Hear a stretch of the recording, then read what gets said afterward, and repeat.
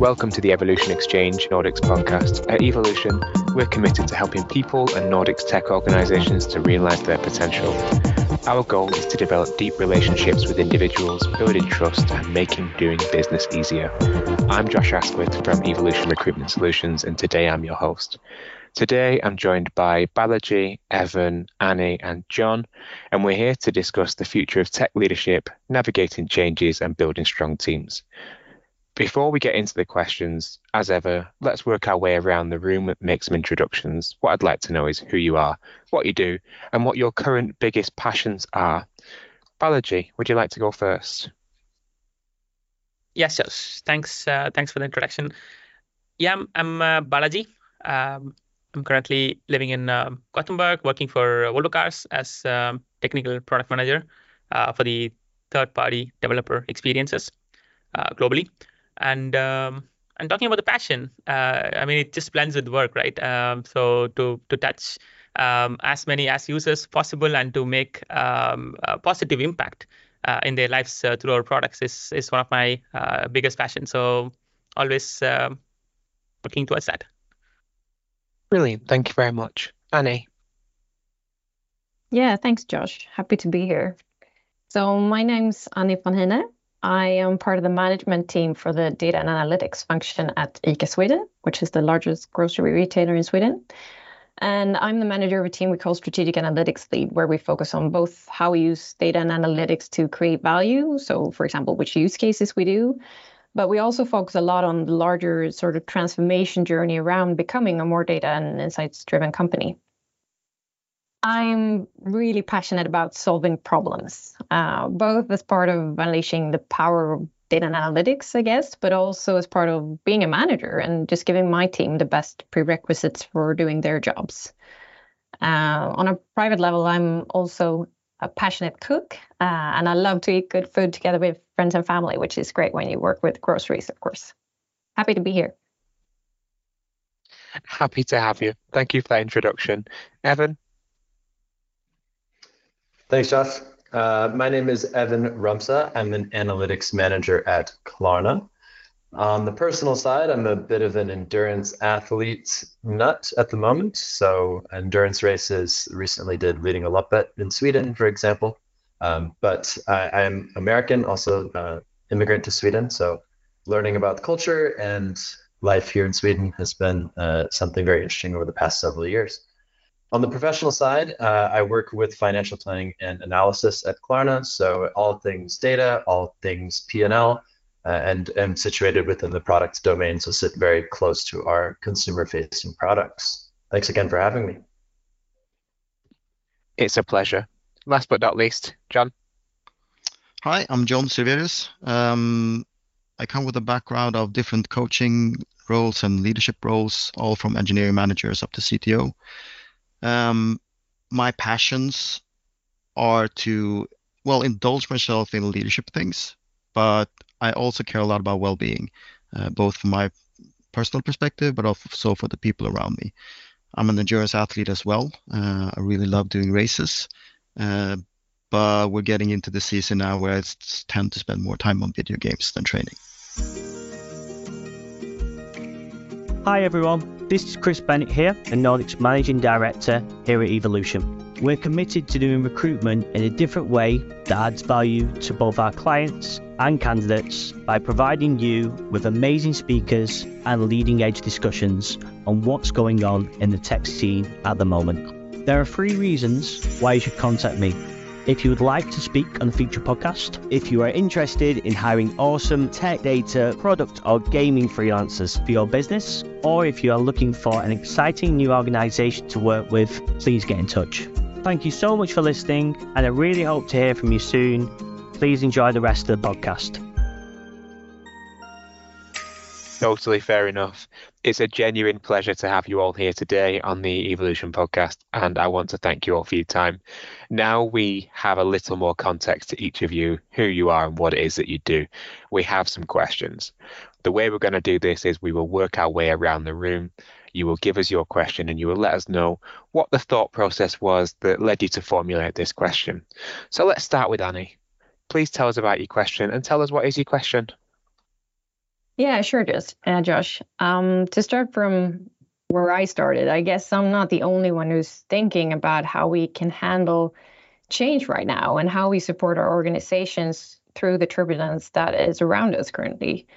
So the question I would like to discuss with you is, how do we navigate this constant change, both in terms of, for example, organizational adjustments and in terms of ever-changing priorities due to a more turbulent world and therefore business environment around us? I often get the question from our teams, when can we sort of get some peace and quiet to just focus on our work and what we do? And I think there's a balance where we, on one hand, have to create an environment where you can be allowed to focus and secure delivery. But at the same time, I think we need to think of this as a more long-term trend. We have to build resilience in teams and in coworkers so that they can also navigate this change, which I think is here to stay, rather than us managers trying to shield them from it. So how do we find this balance? That's basically my question. So this is really, really tricky. And with the state that we've been in a lot of companies these last 18 months, it's been very chaotic. And I think that as a leader, it's super important to be inclusive. It's super important to be as transparent as you can, but we all know that we can't at all times. I am one of those who I rather overshare than don't, but I try to be very, very clear with what I know and what I don't know, and when I'm speculating and when I'm not. And at the same time, I want to create the bubbles where people can calm and focus for a bit. So you have to be hard with the priorities. You have to say that we're going to do this, we're going to do it until we finish, and then we're going to move on to the next thing. I come from an agile background. It's pretty easy for me to talk about prioritization. It's easy for me to talk about focus. It's easy for me to say that it doesn't matter if we jump in between 20 different things. We need to get one thing done before we can move to the next one.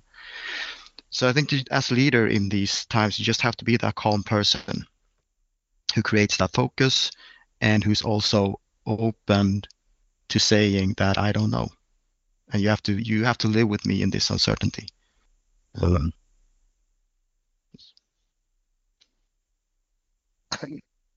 It's a great question and a challenge that we're all facing. I agree the pace of change has only gone up historically, and I don't suspect that is something that will change.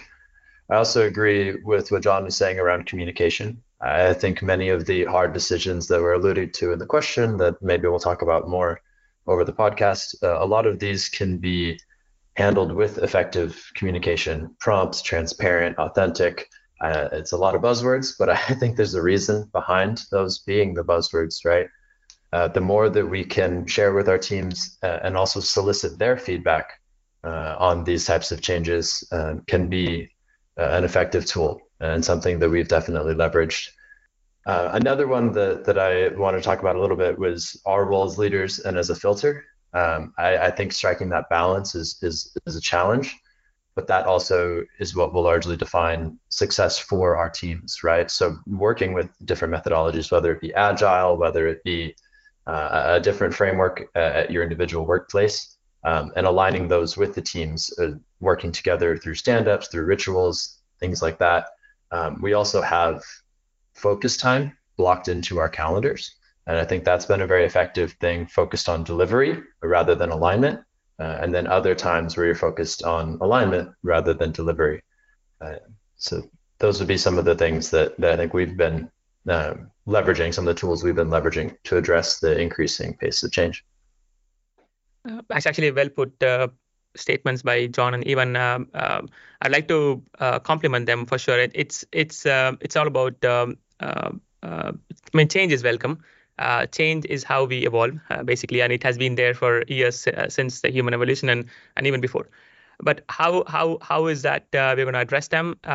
As Evan mentioned, with the change pace is getting picked up in especially within the tech industry.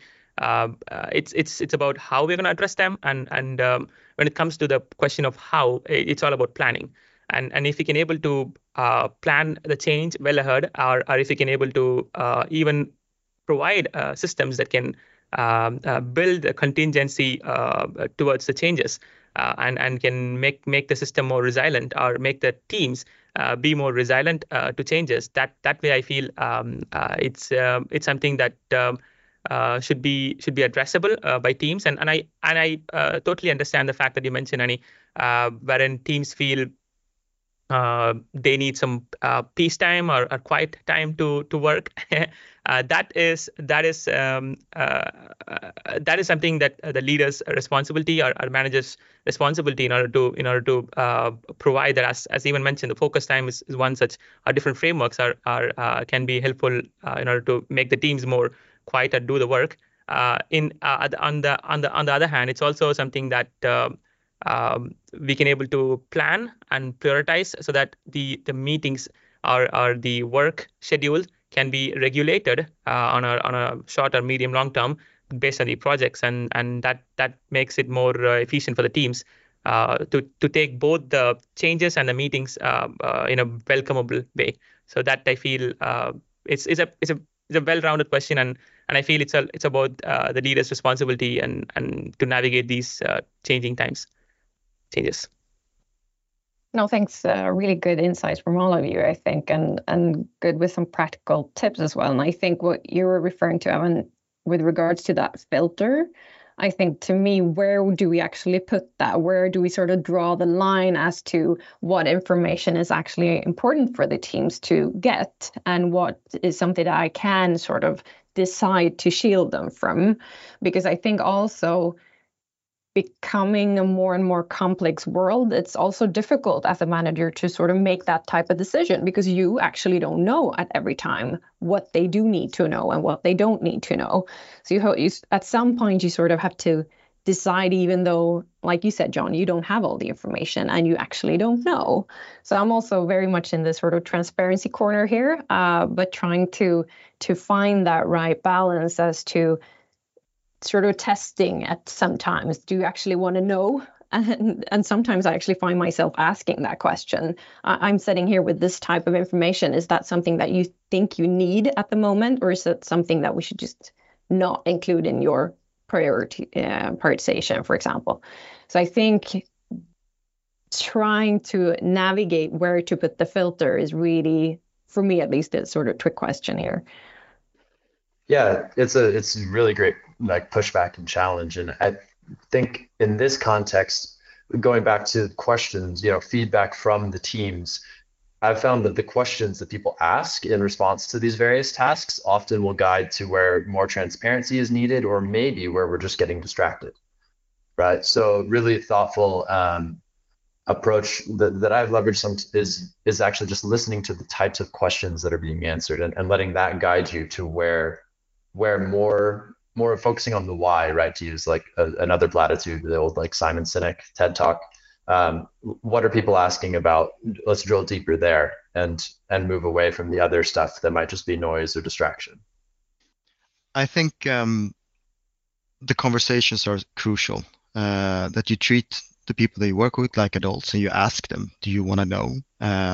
I'm not sure. I can only speculate. Do you want to speculate together with me? But I also think it's really important to offer them the choice and saying, in all honesty, you don't have to be part of this at the moment. You have, to phrase it really hard, the privilege to dive into a technical problem for a couple of weeks. Maybe you should take that ride, go down into the problem, lift your head up in 3 weeks and see where we're at. You don't have to be part of this organizational chaos at the moment. And I've gotten a lot of appreciations from developers when I kind of make it clear to them that like you can get the information that you want to, but you don't have to. Like you can write your if statements and do the fun things that you can do all week, and then we can talk again next week, and I can give you the information that I have. And that's been one approach. Just a big Slack +1 on that. That was a fantastic answer. Really, really well put. I would like to add a dimension to that discussion, John. That there are actually I've seen both the process of approaching the problem, as in there's a team within Volvo Cars where the managers and the leaders mentioned that they're gonna refrain from any changes that they're gonna take because it's too much and it's been a lot overflowing. and they stopped addressing for the next 6 months, we're going to fix our platform, we're going to fix everything, and then we're going to come back to you and start approaching and start getting the changes into the team's cycle. That was one approach, and then there's another team who have taken who tried to take it in an iterative process, as you mentioned, wherein the teams can able to go with the changes, but then in a smaller iterations.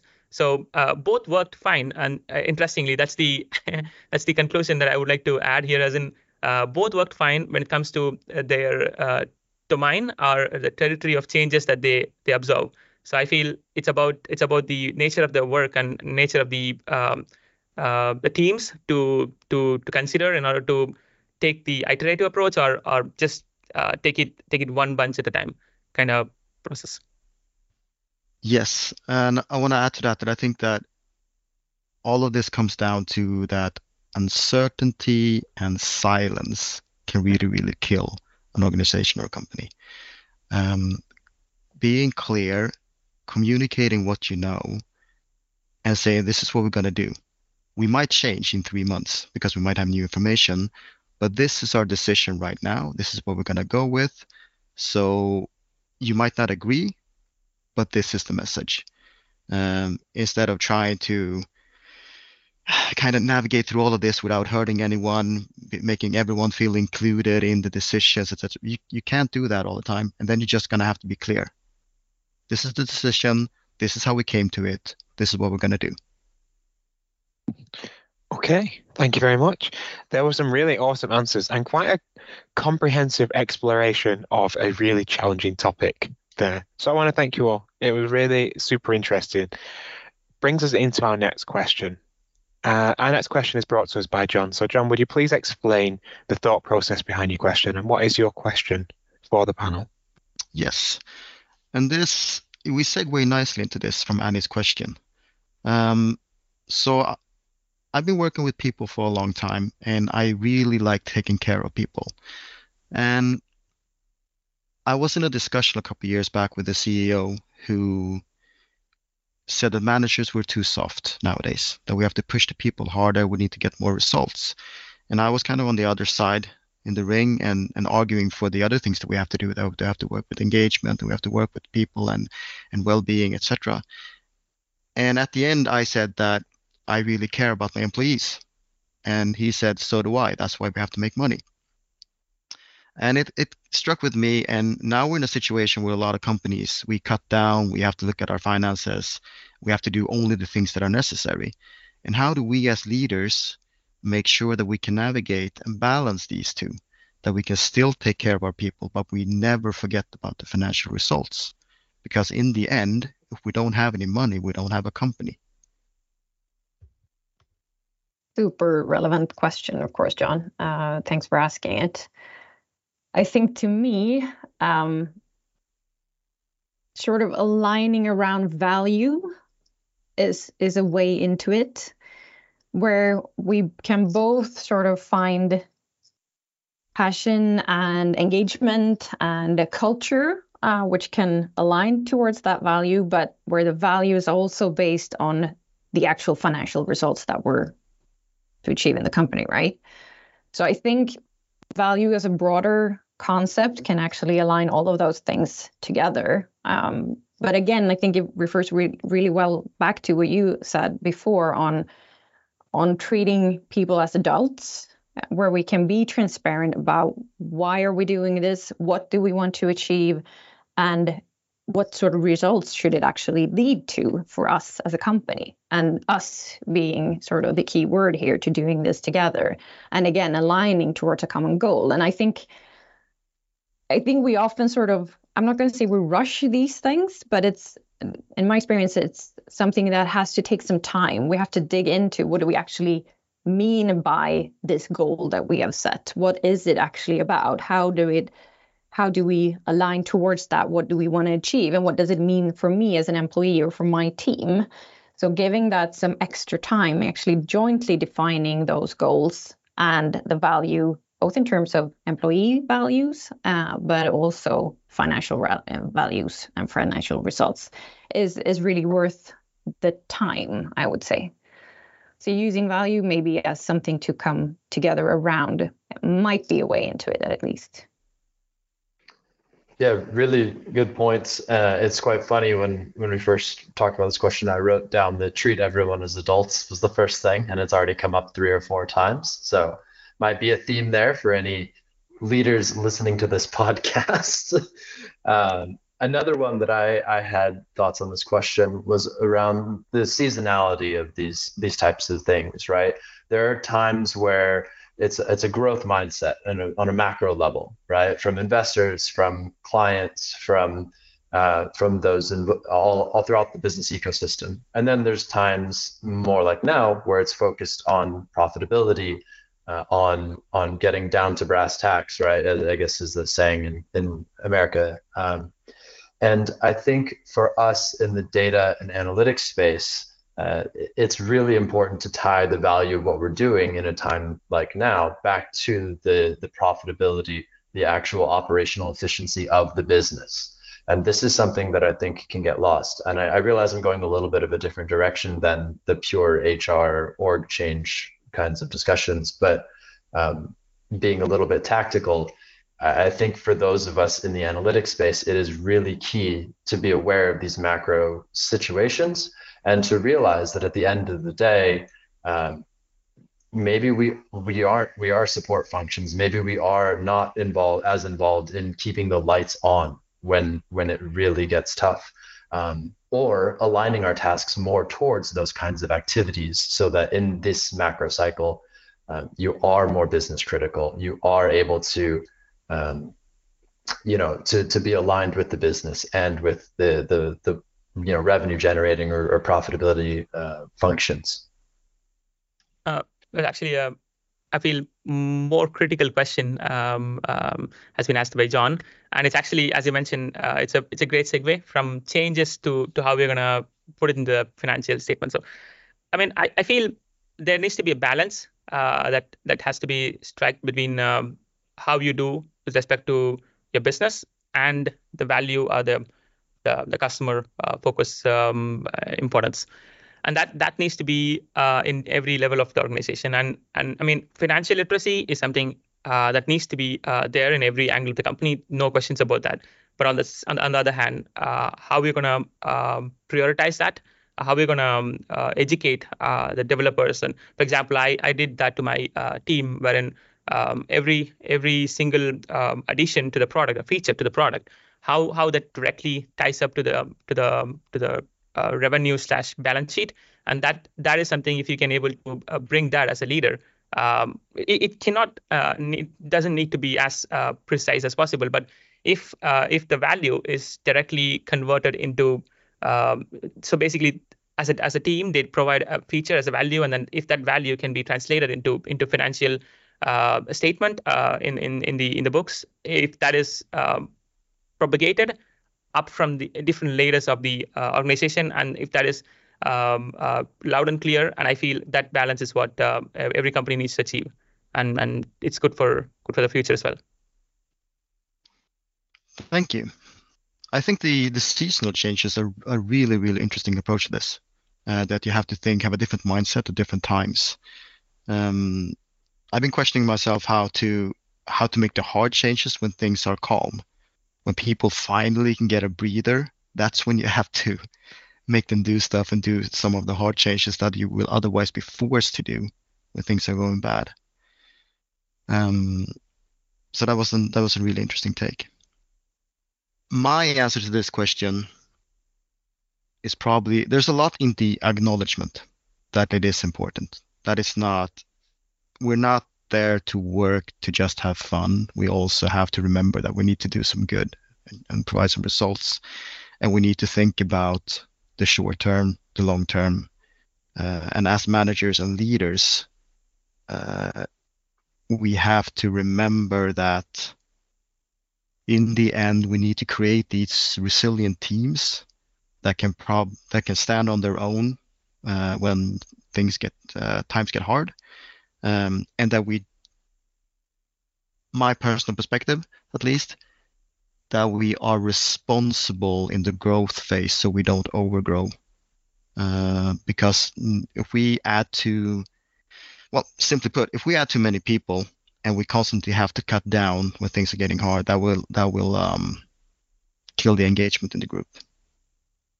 No, I totally agree, John. But I was thinking also, I think maybe tough times is a good timing for specifically data and analytics teams to find that sort of connect to the bigger why, because we can easily show that what we're doing is contributing to the company's overall goals, which is, at least in my experience, more aligned even during tough times, because then we're sort of the eyes and the inside of the company.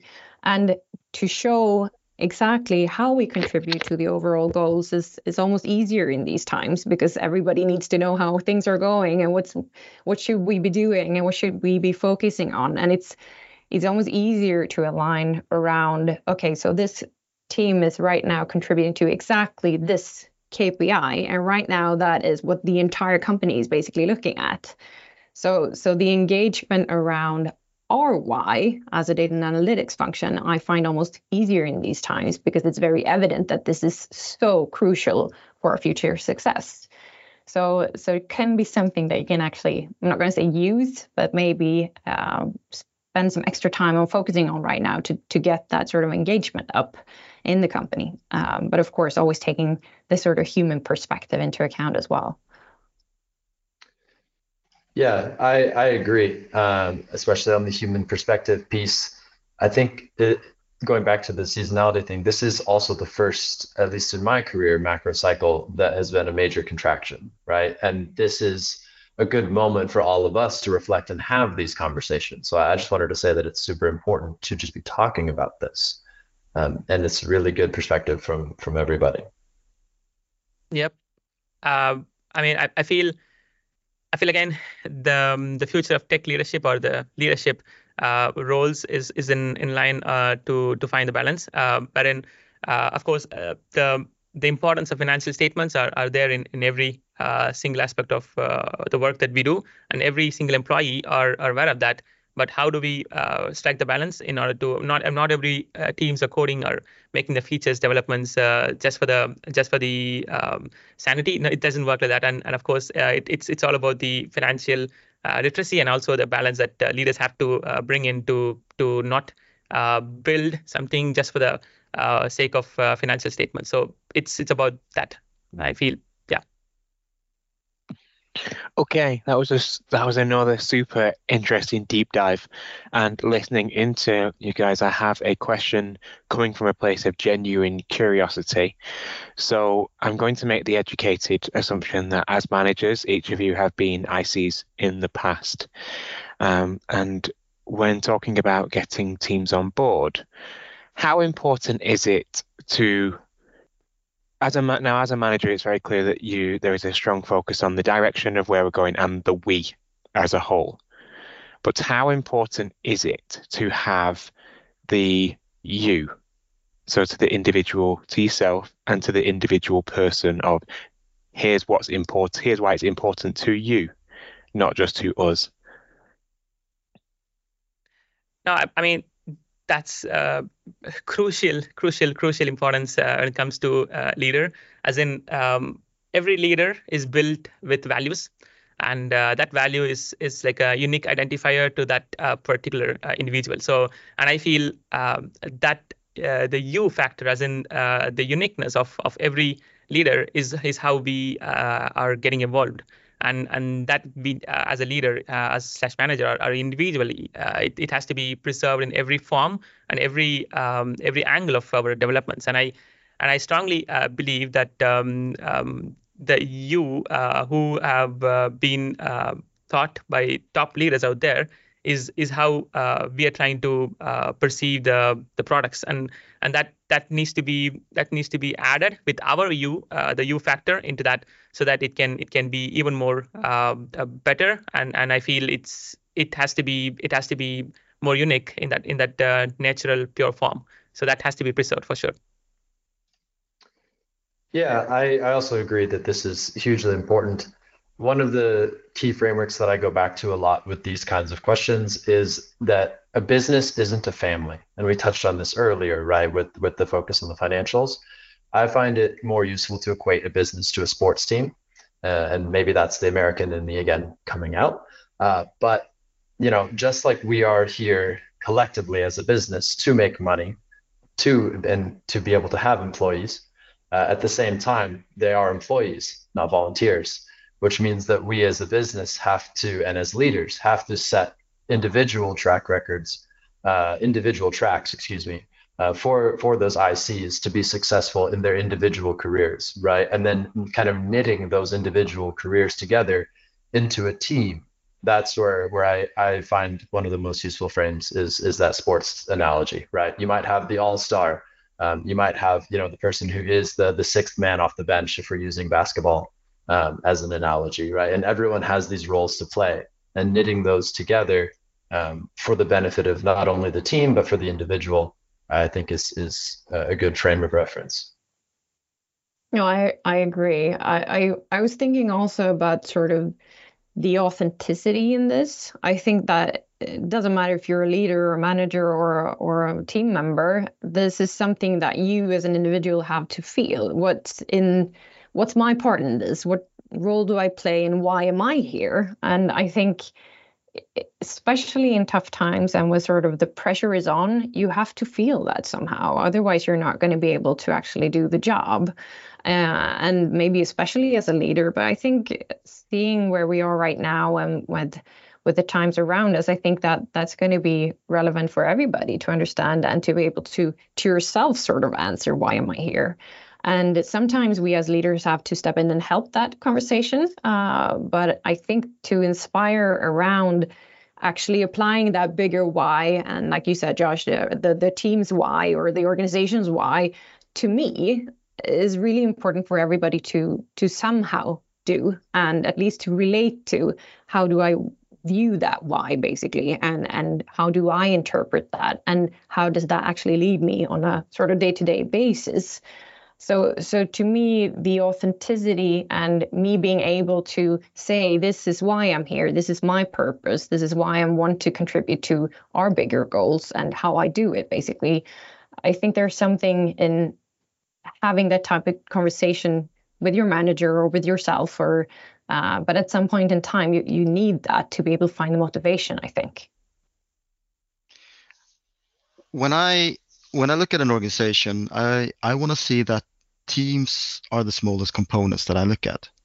However, all those teams are consisted by individuals.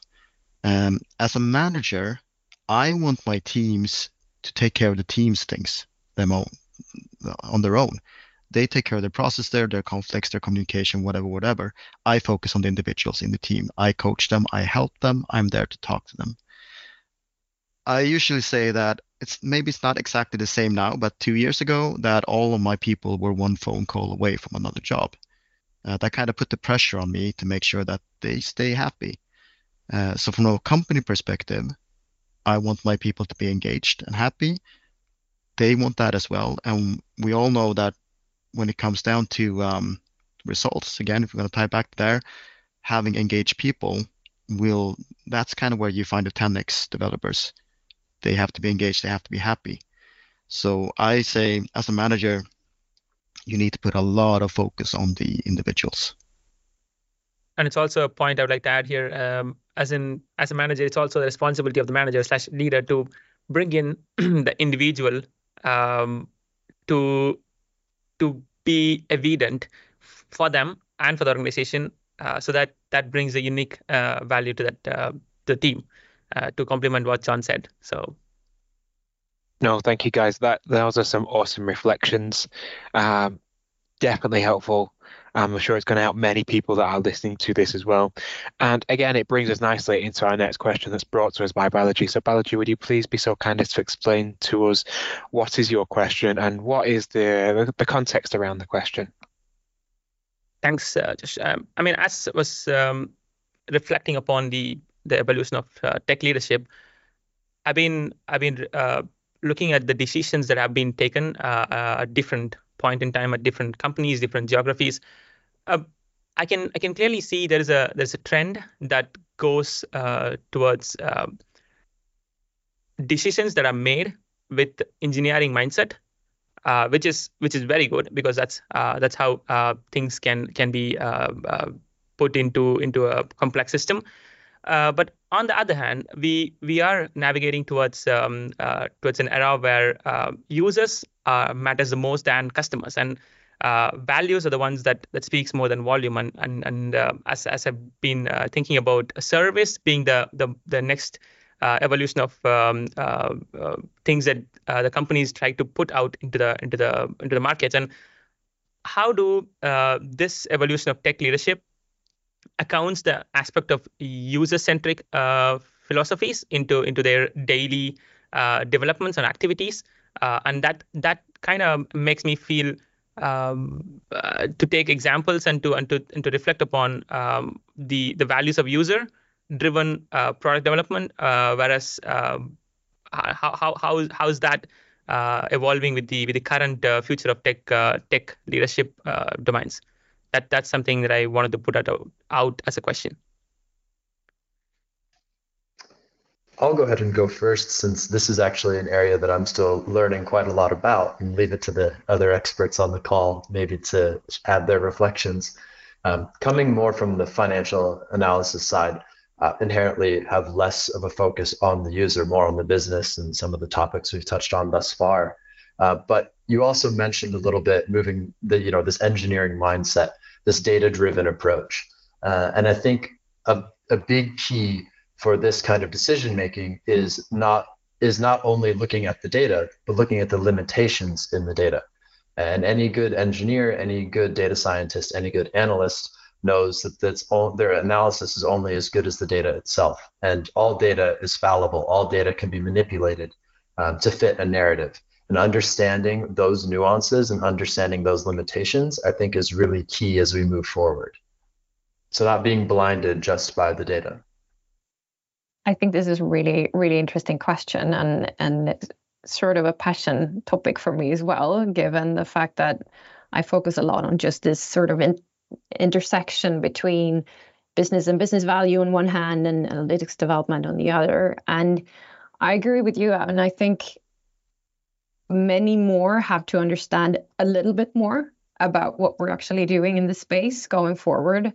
And to me, that's a huge transition. I mean, I think a lot of more business users are going to have to understand at least a little bit more about the quality of data, for example, or how we do this type of calculations or whatever. I think this is a much broader transition than maybe we want to try to make it out right now, because we focus a lot on the technical side, right? But I think being user-centric to me is also being sort of business-centric in a broader sense as well, understanding how do we actually integrate technology into our business rather than seeing it as something to do on the side, because I think then we're going to do this overdevelopment, or we're going to do something that we're actually not needing, or in the worst case, we're going to do something that we're actually then interpreting not correctly because we don't have the understanding in the people who are actually going to use the outputs, right? So I think to actually view this as a big company-wide transition and investing time and resources in sort of pushing that needle a little bit further in a broader sense, to me, is key going forward. I really think we need to understand that this is something that's going to take up a lot of our entire company's focus if we want to unleash the power of data and analytics.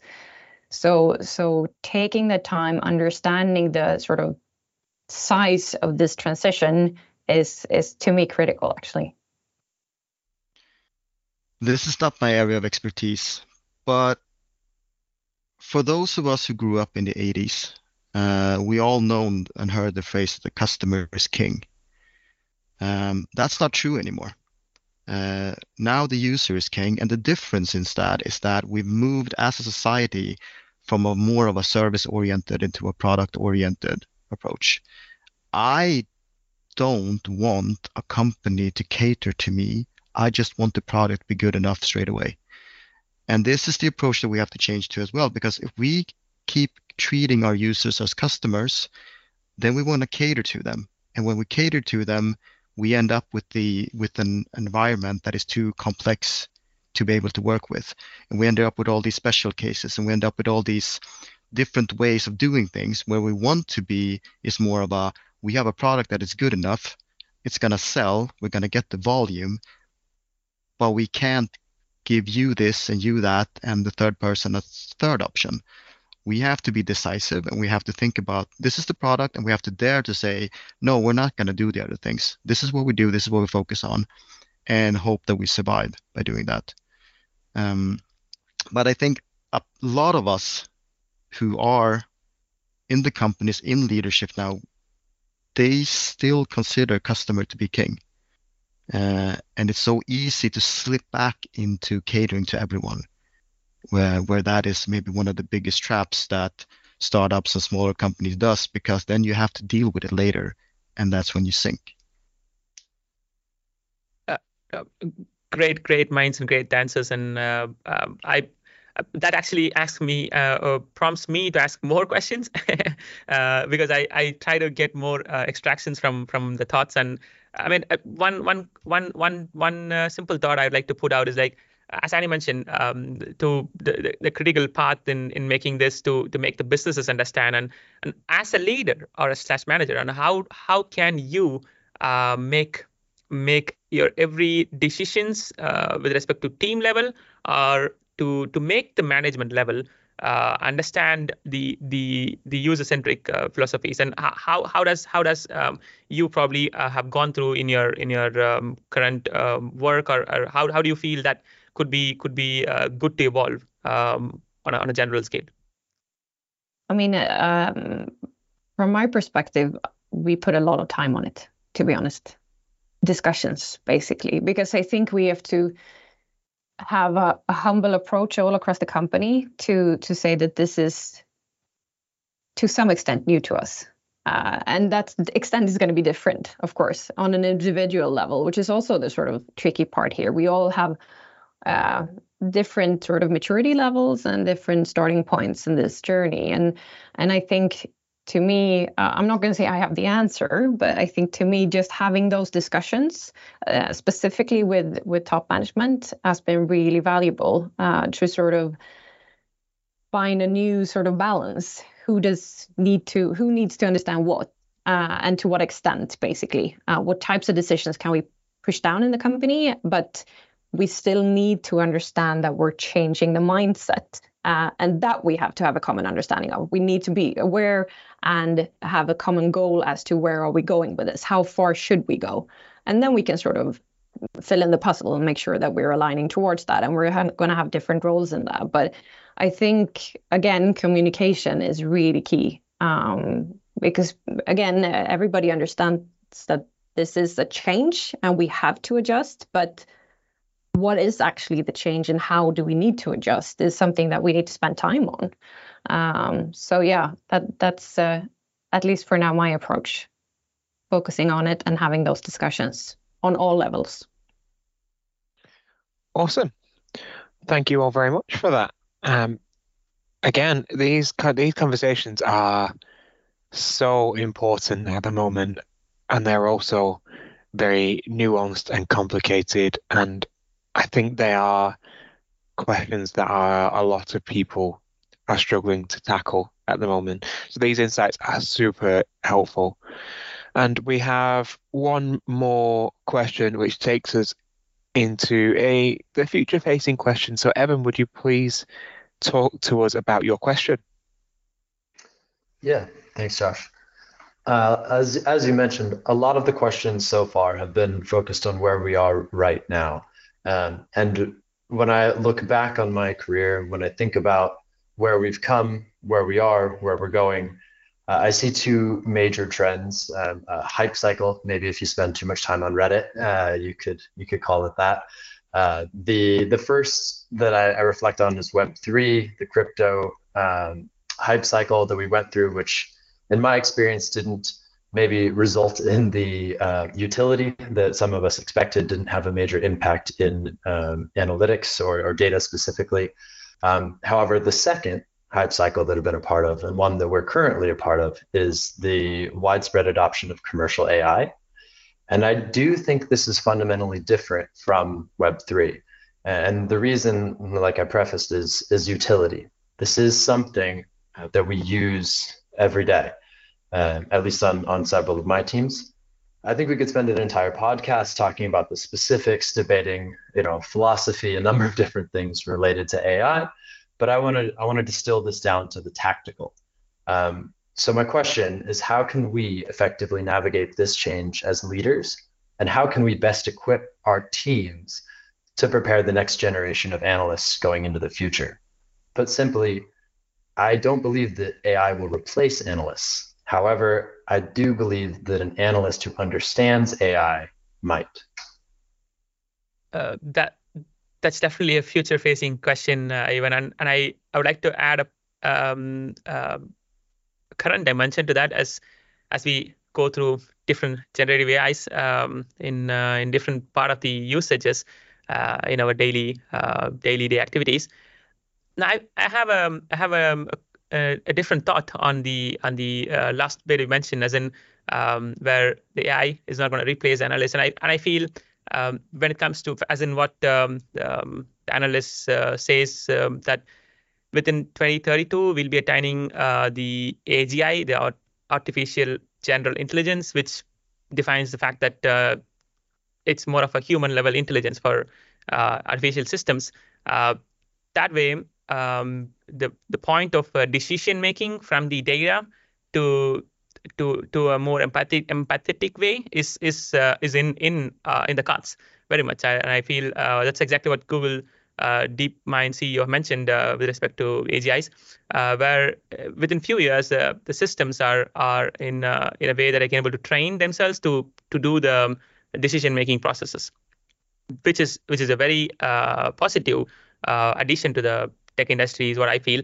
When it comes to commercial systems and solutions, the way of handling most of the, I've been looking at the current scenario where I'm part of the commercial digital organizations, where the operations / decision-making principles are pretty much more human, but there are opportunities, there are more avenues for AI / AGI to be a part of it and to make more valuable decision-making principles. And I feel that's very much in the future evolution. Yeah, very relevant question, of course, Evan. A bit on the practical side right now, I think that this is something, of course, we can't not adjust, right? We have to start thinking about how do we incorporate this and how does the future of sort of the analyst role look? But I think there is also an interesting topic as to, because I guess a lot of us are thinking of how should we use it right now with the current sort of workforce that we have, but also seeing that maybe AI will sort of automate or simplify a lot of the sort of basic work that we're currently doing. And going forward, we're going to have a workforce that maybe necessarily doesn't have to do that sort of basic work or where you start your career traditionally. So how do we come about learning the next generations of analysts when they don't have to do sort of the groundwork?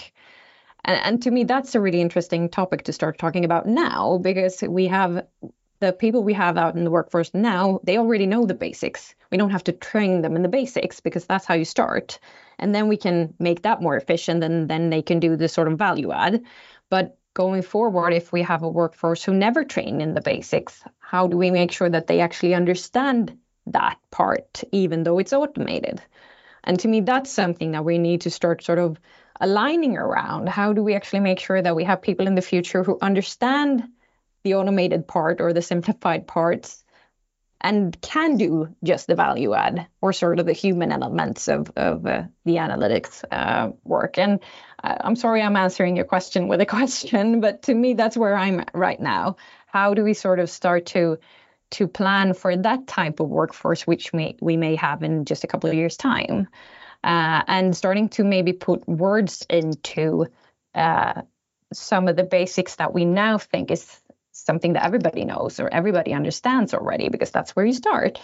So starting to talk about the things which have been really evident in terms of building the basic blocks of analytics is something we may have to talk about in a different way going forward. So finding the sort of the rhetorics around that is where I am at right now, something I'm thinking about. So I don't come from an analytics background, and I don't think in that way. I come from a system development background and programming. But I think when it comes to the basics, I think that we're just going to see that what's considered basics will be pushed. There will be new basic building blocks that you need to learn, and you need to struggle a couple of years as a junior with those basic blocks before you can head on to more advanced, which will also be pushed. And being tactical right now with these tools and AI, I think we should embrace as much as possible. But my individual approach to it, and what I want to kind of preach with the people that I work with, is to embrace the things that will simplify it for us, so we can get more time to do completely other stuff. I want to, since we don't know where AI is going, it's going to be interesting upcoming 5 years. But right here and now, just let the tools do the basic things that can shave off a couple of hours of your working week, and then go out for a run, go out into nature. Don't do more work. Just let the robots make sure that we get more free time. Great feedback and a great response. I love the idea. Coming from a fellow endurance athlete, those long runs, they add up. So I can sympathize with that. I think it's a really good set of responses and thoughts. My approach here is also very tactical, right? Practically speaking, it's a great tool for upskilling. It's a great tool for reviewing bits of code that you might not know, for making those types of connections, paired programming, all these types of things. And I think as analysts on a varying degrees of maturity and technical skill set, Annie, as you mentioned, it's a really good opportunity to refine and elevate those skills. And this is something that I've already seen and that we are doing on our teams. There's a lot of hype around people building their own LLMs in companies that maybe didn't traditionally play in this space, or XYZ product feature now featuring AI. And I think that a lot of that might be slightly overstated at this stage. However, I can't understate how impactful it's been in our upskilling, our ability to execute faster with higher precision, better results. And this is something that we've seen in the last 6 months. So I think it's a really topical thing to discuss, putting the hype and the far future aside. No, I totally agree. I think trying to just focus on the value add we can get right now, and definitely evolving with it, sort of demystifying what it actually is right now to us, and also trying to transfer that to our business colleagues. Again, me being very much out in the business talking about this is, I think, both understanding the value that it really does create. I agree, Evan, definitely. We can see a lot of impact in our work, but I think also trying to get the hype on a realistic level, sort of, or at least trying to package that in the sense that you can understand what it actually can do and what it actually can't do right now. But again, trying to sort of run alongside the development, I think, is really key at the moment, of course. No, totally. I'd like to base my insight on this, again, being, let's be an analyst of how AI is going to do to the analyst. So that sort of perception is what I'd like to bring in. Looking back, we just can able to build this application / do data analysis and spin up a decision in a couple of months back in those decades. But now we can do it in a couple of hours. and extrapolating that, it's gonna shorten that run, and going ahead in the curve, it's gonna be like of a different dimension of analysis is what we need to impart, which probably could be a requirement. Wherein for example, the empathetic way of doing analysis, that could be something that we probably evolve towards, and then AI are gonna catch up towards. And this is a bit of a catching up game, and I'm pretty assertive in the fact that the capabilities of AI is gonna ramp up, and what we need to bring in is, as John mentioned, probably more human to our life, and probably put more challenges to AI rather than us taking it all by ourselves. Cool. I always try and walk away from these kinds of discussions with something tactical, something practical to apply. And so I just want to pose a very simple yes or no question. If you were speaking to yourself, 5 years ago, an analyst coming out of school, or a manager of an analytics or engineering focused team, how would you rank, or where would you put AI in that future toolkit, right, that we need for future analysts? I would rank it very high. I see that you can shave off a lot of time on basic maneuvers that you don't want to do anymore. Okay. Thank you so much, everybody, again, for a super interesting discussion. I have one follow-on question encompassing the reflections you guys just gave, and also the very much people-focused nature of the discussions we've had already. So something to think about, because I appreciate every one of you is either have been implementing, are currently implementing, or are looking to implement some form of AI into the way that you're working in the future. Moving away from the technical into the teams, is AI at the moment changing your team dynamics? Now, if you would like some context to that, the kind of things I'm thinking of is AI has this ability to compute lots of different variables at high speed and provide different logic than we may do. And that may change sprint planning or other things like that. So is this changing the way you are working as a team? I would like to say a big yes to that. Yes, actually, as in from a product development aspects, this have cut short a huge amount of time. Having we're actually trying to do a co-pilot kind of studies, and that have quadrupled the productivity of developers, which basically help ship features in a faster rate, and it also closes the feedback loop in a faster way, because now it's getting the feedbacks are getting more AI driven. So and again, the feed forward is also AI driven. So it just actually makes the system more efficient, I would say, when it comes to the product management / development side. Yeah, I agree 100%. It has transformed the way that we work.